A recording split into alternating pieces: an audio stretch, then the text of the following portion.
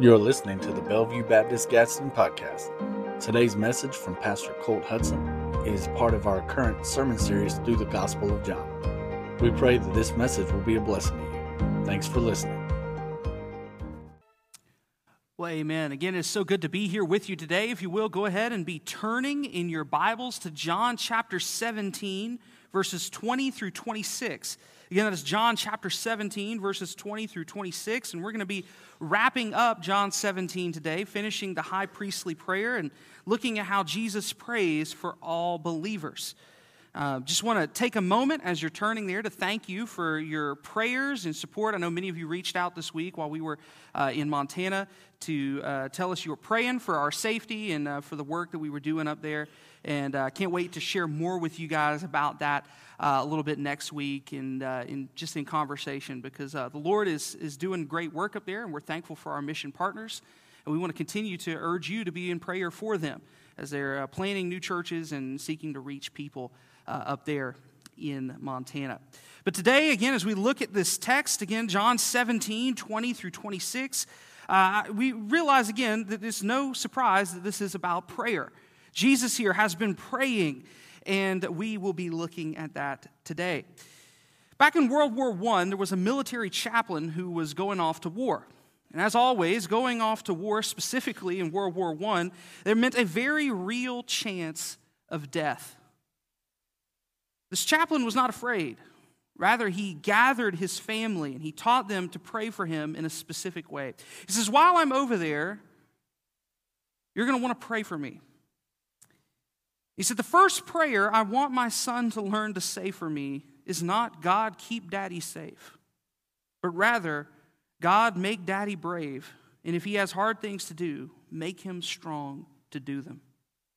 Chaplain told his son, he said, life and death don't matter, but right and wrong do. Daddy dead is daddy still, but daddy dishonored before God is something awful, too bad for words. He went on to tell his family that, of course, it was fine for them to pray for his safety, but he said only afterwards, because safety doesn't matter near as much as honoring God in what we do. The reason I tell you this story this morning is that how we pray often reveals, again, a great deal about where we are spiritually and what our true desires are.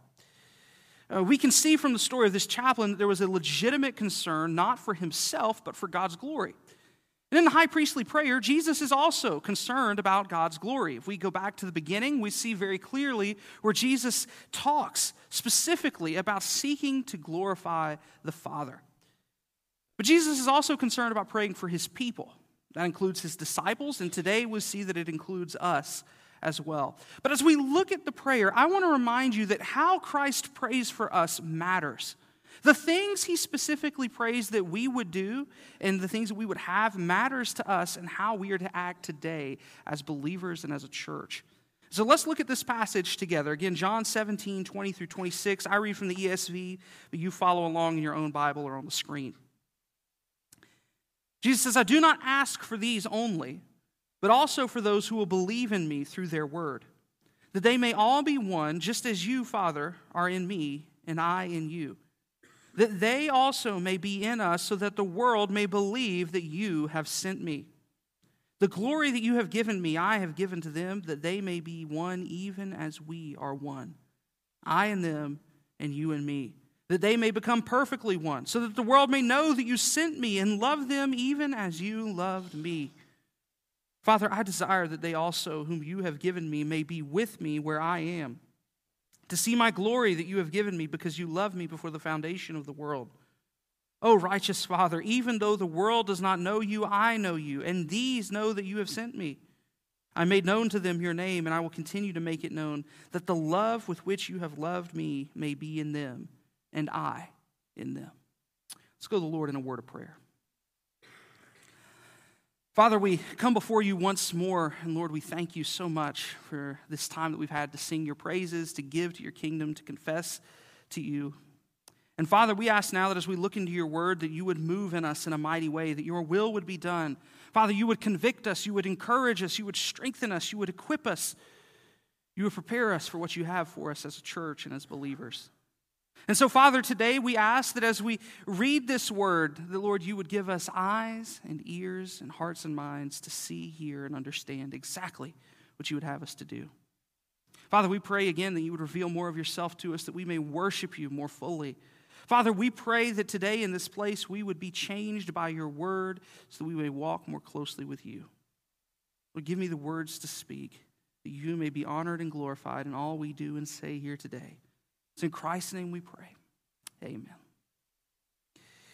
Well, as we pick up here in John chapter 17, we realize that the timeline is very important. Again, this is after the Last Supper. This is at the end of the farewell discourse. And this is this high priestly prayer right before Jesus is to be betrayed and then ultimately tried, beaten, and crucified. And so he prays, again, very powerfully. Back in verses 1 through 5, we saw that Jesus prayed for himself and specifically prayed that the Lord would be glorified in and through his work. We saw last week in verses 6 through 19 that Jesus prayed for his disciples. And Brother JP reminded us that it is all of God. Every blessing we have, especially that of our salvation, sanctification, and security, is all of God's grace, and he deserves the honor, again, and the glory. But today in verses 20 through 26, we see that Jesus is praying for all believers.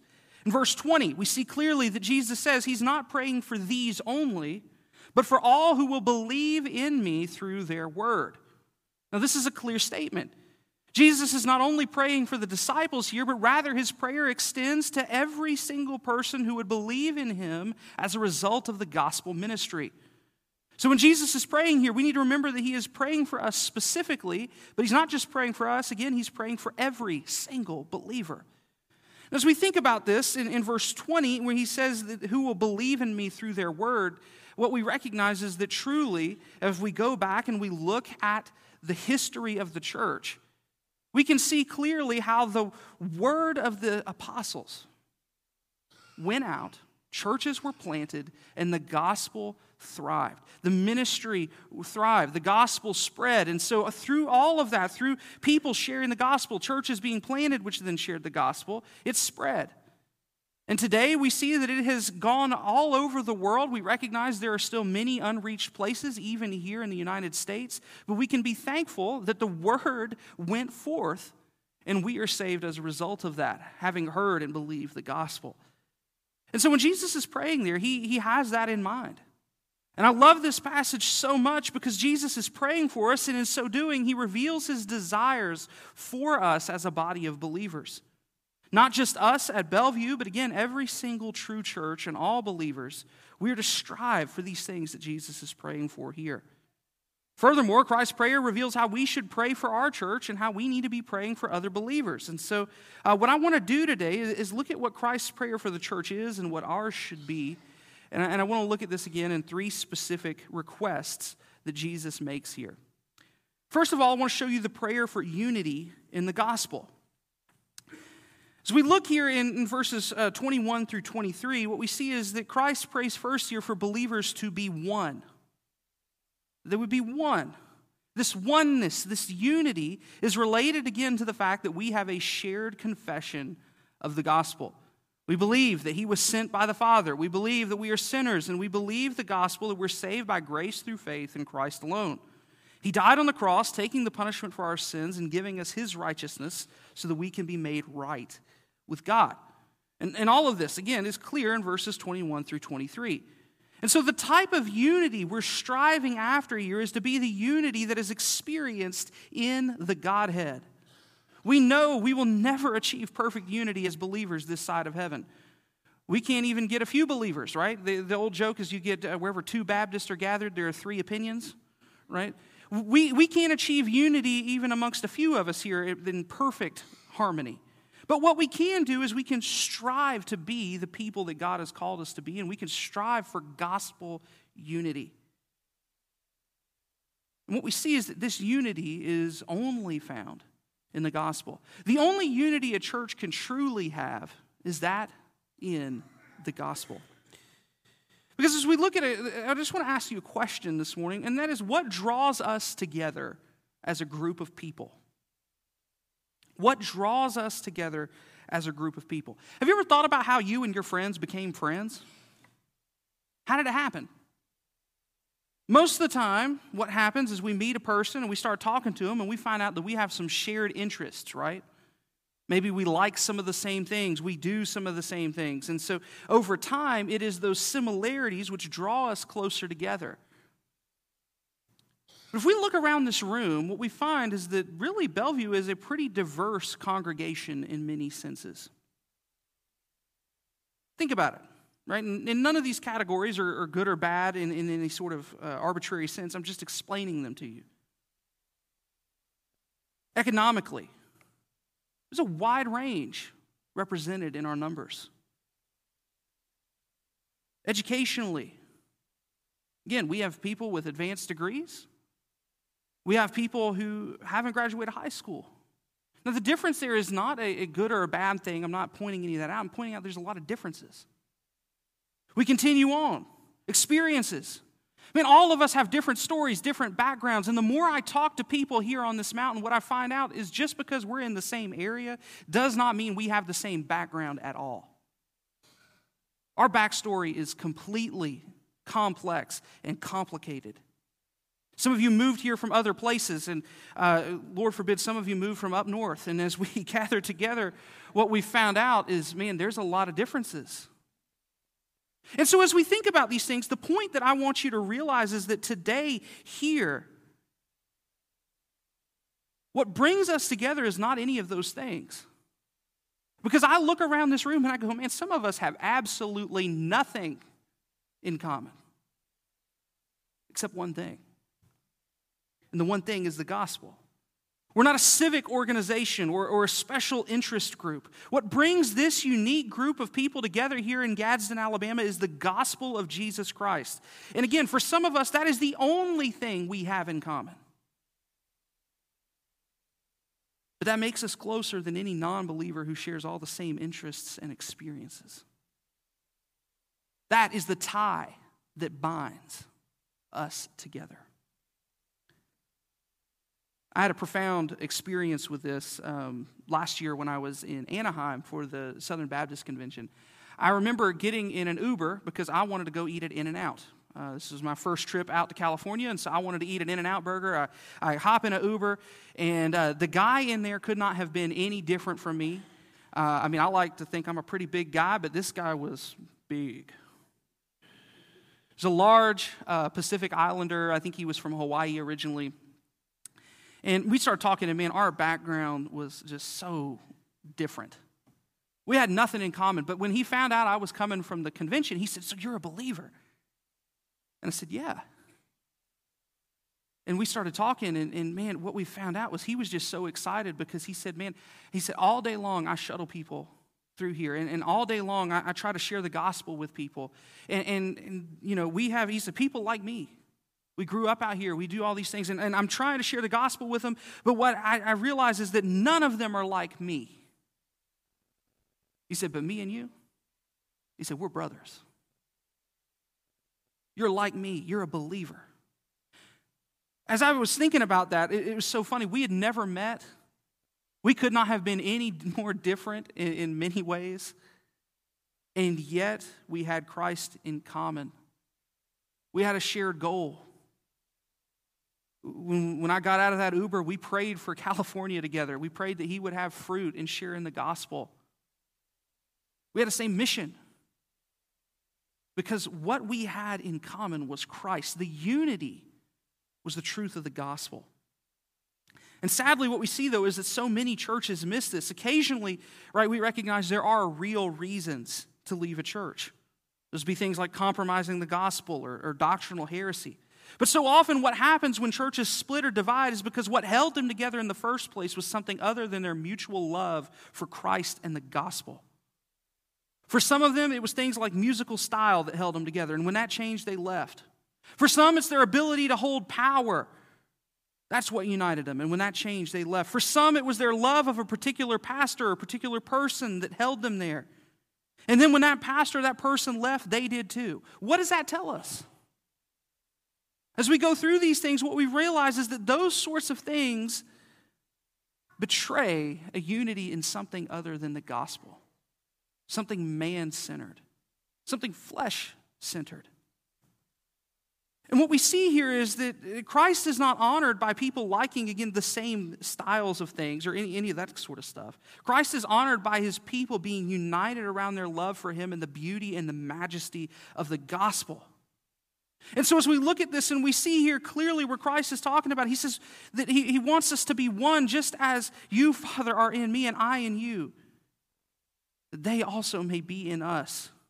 The goal is that our unity is in Christ. It is in the Lord. And thus, this is not unity for unity's sake. Again, many of us, we fall into this trap at points. We don't get along just to get along. Sometimes we hear that saying, the old joke about the 11th commandment, thou shalt be nice. And we say, oh, I don't want to rock the boat. I don't want to stir the pot. Sometimes that can be a true thing, right? If what you're wanting to stir the pot or rock the boat about is dumb or small or, a way on down the line issue, then yeah, right? Probably a good idea not to do that. But if what we're talking about is a gospel issue, if what we're talking about it has to do with the clarity of God's word, then stir away and you get this thing rocking. Because our unity is not just in getting along for the sake of getting along, it's unity in the gospel and the truth of what God has said. We don't keep on keeping on and compromise our convictions in order for us all to just get along. Again, if the gospel is compromised, we have to speak up and stand up and leave if there's no repentance. So what we're to do as people is to be united, again, with other believers that believe the gospel. And for us as a church, we're to unite with other true churches that keep the gospel and believe the gospel. There was a woman who once asked the famous pastor, Harry Ironside, what denomination he was. Apparently, this was a famous question. The more I've read about historic pastors, what you find is that people always wanted to know what denomination they were. Well, this woman asked Harry Ironside, and he said, well, I belong to the same denomination that King David did. And the lady replied, well, what was that? I didn't know King David had any sort of denomination. She got kind of frustrated with him.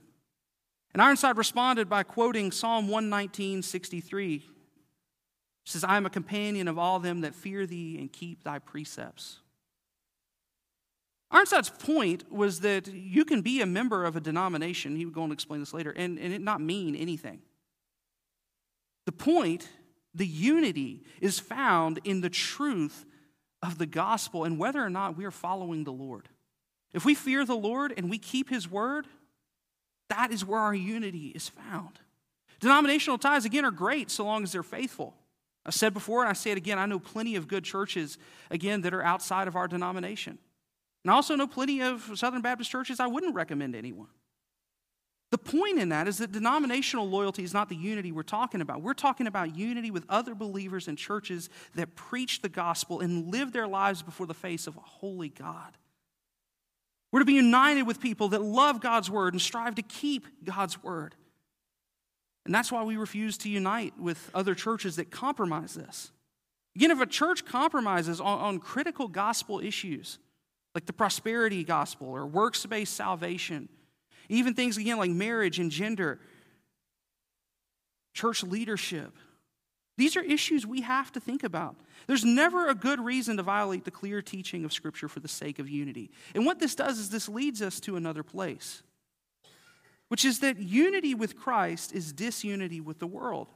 We can't have it both ways, and this is what so many of us, again, fail to realize. We can't have unity with Christ and unity with the world. Paul instructed the Corinthian church in this very matter in 2 Corinthians 6:14-18. He says, do not be unequally yoked with unbelievers. For what partnership has righteousness with lawlessness? Or what fellowship has light with darkness? What accord has Christ with Belial? Or what portion does a believer share with an unbeliever? What agreement has the temple of God with idols? For we are the temple of the living God. As God said, I will make my dwelling among them and walk among them, and I will be their God, and they shall be my people. Therefore go out from their midst and be separate from them, says the Lord, and touch no unclean thing. Then I will welcome you, and I will be a father to you, and you shall be sons and daughters to me, says the Lord Almighty. We realize we cannot join evil with good. Christ and idols have no fellowship, and so our unity, again, is to be related to Christ, and we are not to be united to the evil of the world. We're to be in the world, but not of it. We're to do business. We're to work and build and contribute to society and redeem society by living out biblical counsel as best we can. But where society is evil, we cannot follow because we are united with Christ. We are not of this world. And a life that is united with Christ looks completely different. Again, that's the whole definition of the word holy. It means set apart.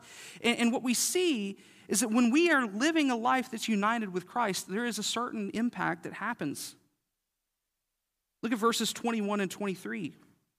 Both of them end with a recognition that the unity of believers has a gospel witness component to it. In other words, we're to be united in the gospel so that the world may believe that God sent Christ and that the world may know that God sent Christ and loves believers. So verses 21 and 23 say. And verse 22 is central to this. I recognize verse 22 here may seem a little confusing to us as we read it. He says, the glory that you have given me, I have given to them, that they may be one, even as we are one. Verse 22, Jesus speaks of giving us the glory that was given to him. And what this is not talking about is the praise and honor and glory in that sort of sense. But rather context here in John 17, in this same prayer, if we go back the first few verses, we see Jesus connect this idea of his glory with going to the cross. And so what's happening is Jesus is saying, I am giving them, us, right, believers, he is giving us the glory of the cross.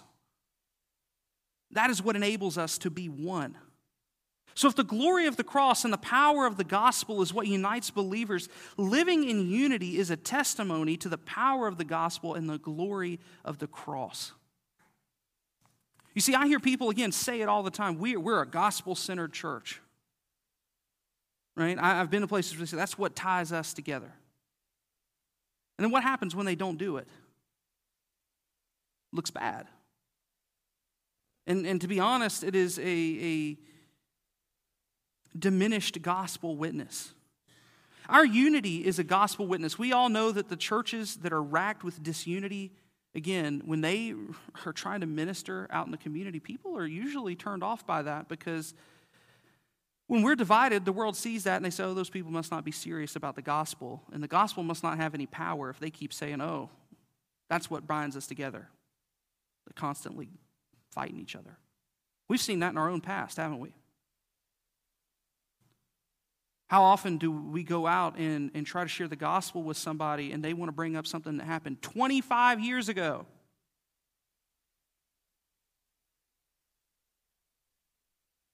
It happens all the time.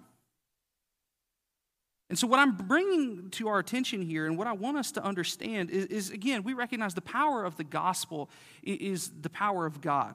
We're to be faithful to proclaim the gospel. And again, we recognize that the Lord is going to do his work. He will have his way. His will be done.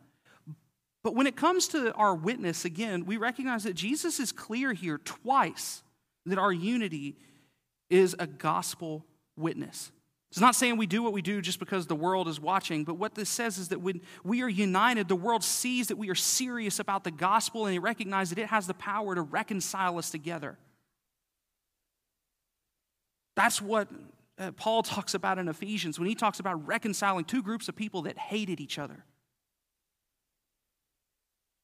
The Jews and the Gentiles. He talks about the gospel tearing down, again, this dividing wall and reconciling these two people back to God.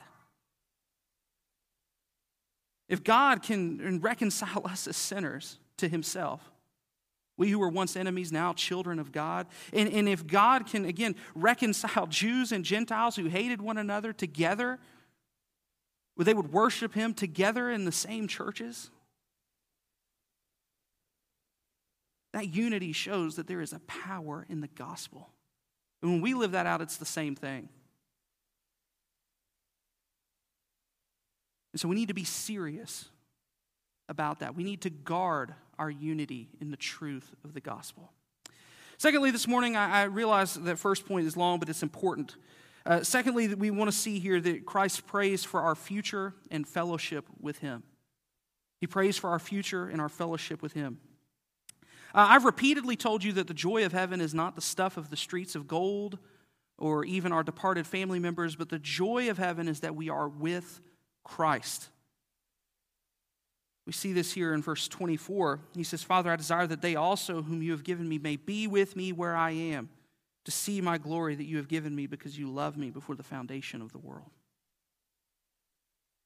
Remember, Jesus defines eternal life back in John 17:3, and he says that eternal life is to know God. The substance of eternity is knowing God.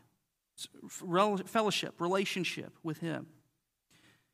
And so within this, Jesus has kind of two parts of this prayer for our future.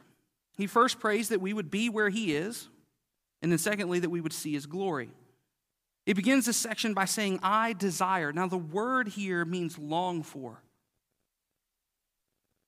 Jesus is making clear that this is a deep desire. He's longing for the day when our fellowship with him is complete, when we are all together in eternity.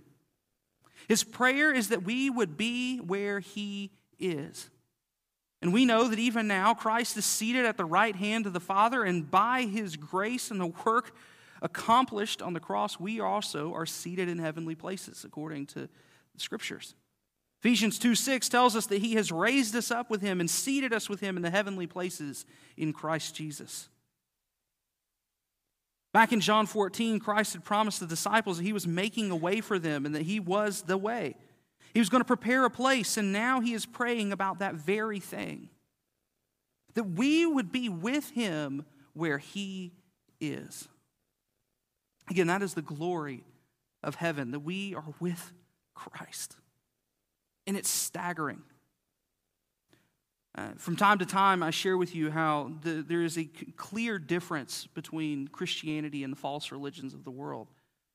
And as I've studied them, what I've found is that the false religions of the world, they all preach gods that begrudgingly allow humanity into eternity, if at all. Right? Gods of false religions, people are nothing, and we don't want them around. The true God of the Bible is the exception, because Jesus Christ, very man and very God, prayed that his people would be with him. He wants his people, and he will have his people for all of eternity, not begrudgingly, but lovingly and graciously and willingly dying on a cross in order to redeem and save us, to bring us to himself so that we may be where he is. That's powerful. And again, I think we often take it for granted. But this brings us to the second part of this request, that we be with him. Jesus prays here that we would not only be with him, but that we would be with him and see his glory, his greatness, his majesty. Here we're talking about the glory that we seek all the time, the honor and the praise that Christ deserves. And he says when we are in eternity with him, we will see his glory. And his prayer is for us to behold it. Now, again, as we read that here and we think about it, it might not seem that impressive in the first read through. But when we remember that for us to behold God's glory in our sinful state would be to destroy us. Remember Moses hiding in the rock, catching a glimpse of God's back. But for us who are redeemed by God's grace, we will behold his glory for eternity. We will see his beauty, and it will shine on us for eternity. And so Jesus prays not only that we would be united in the truth of the gospel, but he prays that the people who believe in the gospel will be with him where he is. And we'll experience his glory for eternity. Again, heaven is something we talk about like, yeah, sure, it's out there. But we don't often live in light of it. Again, like Paul said, that living is for Christ and dying is gain. Finally, let's move on to Christ's conclusion here. Thirdly, his prayer for his love to be in us. As Jesus concludes his prayer in verses 25 through 26, we see that he prays specifically for his love to be in us. Jesus says, "The world does not know you, Father, but I do, and these know that you sent me. I've told them your name, and I'll continue to make it known." Well, for what purpose? He says, "I'll continue to make it known that the love with which you have loved me may be in them and I in them." The purpose is that his love might be in us. Now, we receive this love by Christ showing us and declaring it to us. He made it known. Specifically, we recognize that when Christ went to the cross, he made clear the love of God. That's Romans 5:8. that God shows his love for us, right? He makes it clear. He demonstrates his love, that while we were still sinners, Christ died for us. That's what Jesus is saying here. When he says, I'll continue to make it known, that's it. God's love for us is revealed in Christ dying on the cross for us, and when we're saved by his grace, we have his love in us. Which again, why is that so important? Well, everything starts with our love. And here we're not talking about a love is love or a free love kind of thing, that worldly stuff. What we're talking about is the love of God in us and our love for him and love for others. We recognize that if you go back to the Old Testament and you look at the Ten Commandments, they can be divided into loving God and loving others. Right? We think of it, we shall have no other gods before him. We should not make images of God.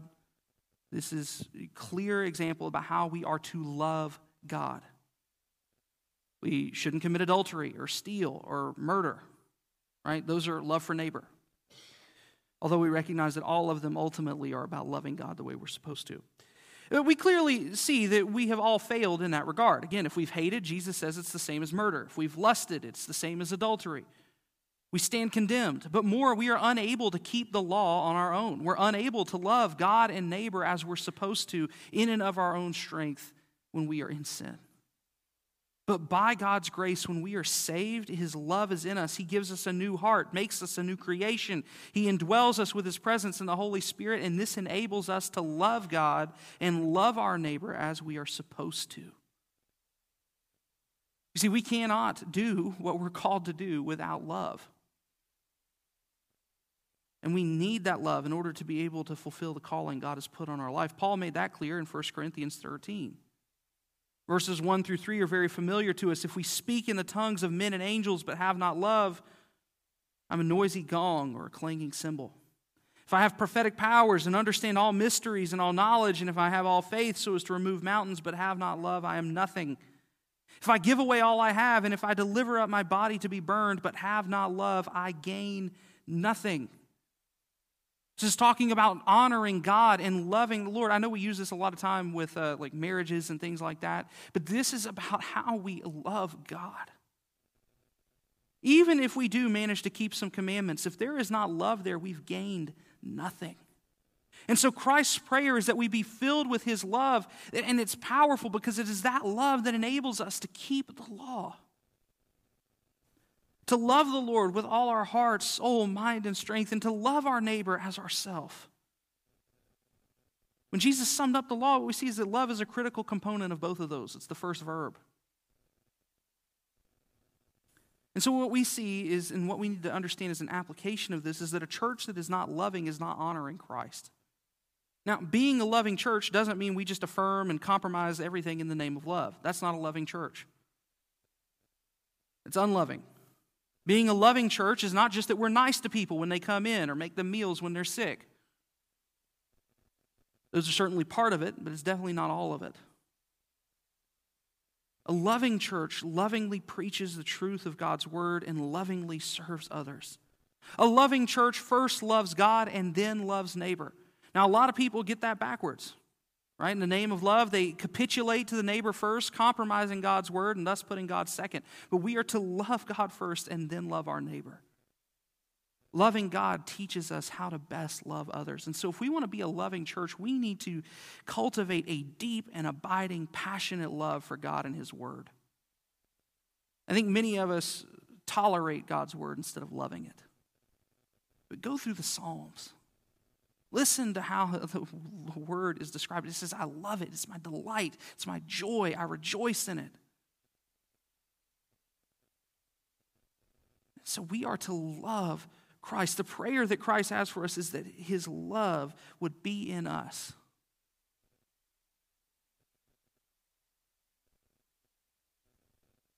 When we meet people who have the love of Christ in them, it is evident.